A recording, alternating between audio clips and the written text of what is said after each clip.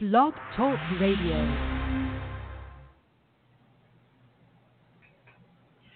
Hey everyone, it's Scott here at VIP Ignite.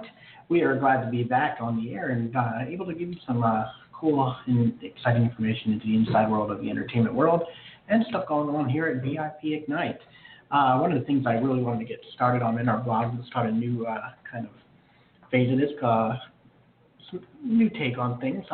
I wanted to start a new segment called Celebrity Deaths and kind of go over some of the fun aspects of some of the famous celebrities that we've lost in the past who have just left a forever mark here on the entertainment industry. So let's start with the most famous, I shouldn't say most famous, but most recent passing. Unfortunately, we just lost Jerry Lewis, famous comedian, vaudeville star. As the heading says, Jerry Lewis, a gesture both silly and stormy, dies at the age of 91. A lot of people in today's era know Jerry Lewis, famous from his telethons for the Jerry Lewis telethons, and if you ask this generation, that's probably all they know him for. But Jerry Lewis was known for many, many, many, many years performing in the comedy world, and basically just making a career out of being silly and stupid and being a buffoon on film. He really was one of those people that made us laugh for the stupidity and of things that we do every day. But a lot of people don't know about the Jerry Lewis from the start of his life and how that all started. We all know him as a spokesman for the Muscular Dystrophy Association. And in that role, he raised vast sums of money for charity. The filmmaker of great personal force and technical skill, he made many contributions to the industry, including the invention in 1960 of a device called Video Assist, which allowed directors to review their work immediately on set, which we still use today. Before that time, literally, you had to record, stop, edit, fix. You didn't know exactly what happened in real time. Today, because of this invention, you can actually a director can review their work immediately on set without actually having to take any extra time out. It can be done right there in the present, which is awesome for a director and for a producer especially because of how much money it costs to be on set. So, talking about Jerry Lewis, Jerry Lewis was born on March 16, 1926 in Newark, New Jersey. He's often called, the king of comedy. But Jerry Lewis was actually, many thought he was born Joseph Levitch, but he was actually born Jerome Levitch. But his parents did call him Joey throughout growing up.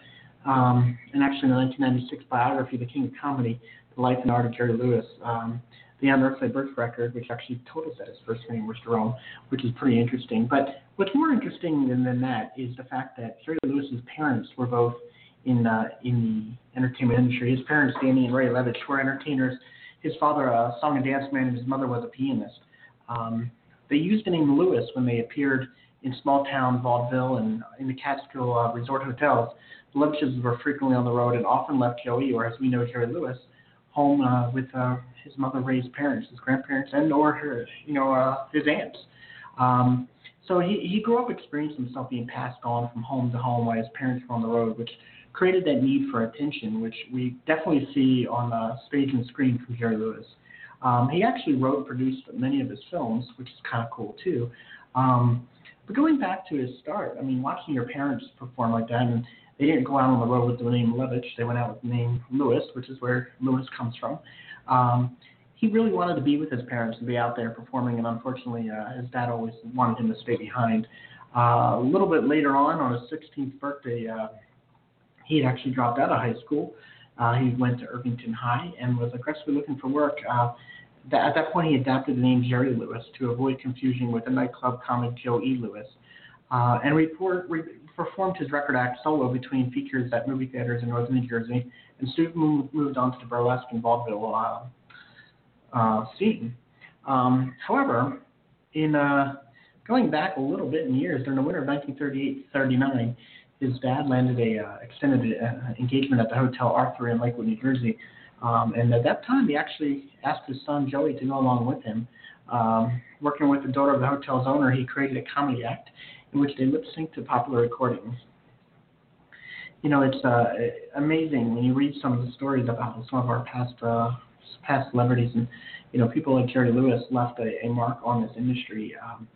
him performing with Dean Martin, the Martin Lewis was something that is entertainment history. Although they feuded for many years and went on their separate careers, they did reunite and brought back that flame that once was so entirely alive between the two of them. Mr. Lewis and Mr. Martin coupled together on a routine basis on their after-hours hijinks at the Havana Madrid, with Mr. Lewis as a bumbling busboy who kept breaking into Mr. Martin's room, dropping trays, hurling food, cavorting like a monkey, without ever ruffling the singer's sang-froid. Very interesting, just an interesting relationship. As most people know, Dean Martin was part of the beginning of Friars Club and roasts. There were roasts started with Dean Martin, and Jerry Lewis was a part of that whole phenomenal part of the business. Martin and Lewis was like nothing else in show business I'd ever seen before, partly because of its rise from the mass media after the war, when the papers, radio, and the emerging medium of television came together to create a new kind of instant celebrity. And partly it was because 4 years of war, and it is difficult. It takes its toll on people. In the aftermath, we needed something to uplift us, and it was allowing Americans to indulge in a long-suppressed taste for silliness. But primarily it was the unusual chemical reaction that these two had together when they were side by side. Other than that, there's so many films. I mean, there's That's My Boy, The Stooge, The Caddy, Artists and Models, Hollywood or Bust. There's so many. The Nutty Professor. There's so many films that Jerry Lewis was involved in. Jerry Lewis leaves behind his family. Lewis was married twice. As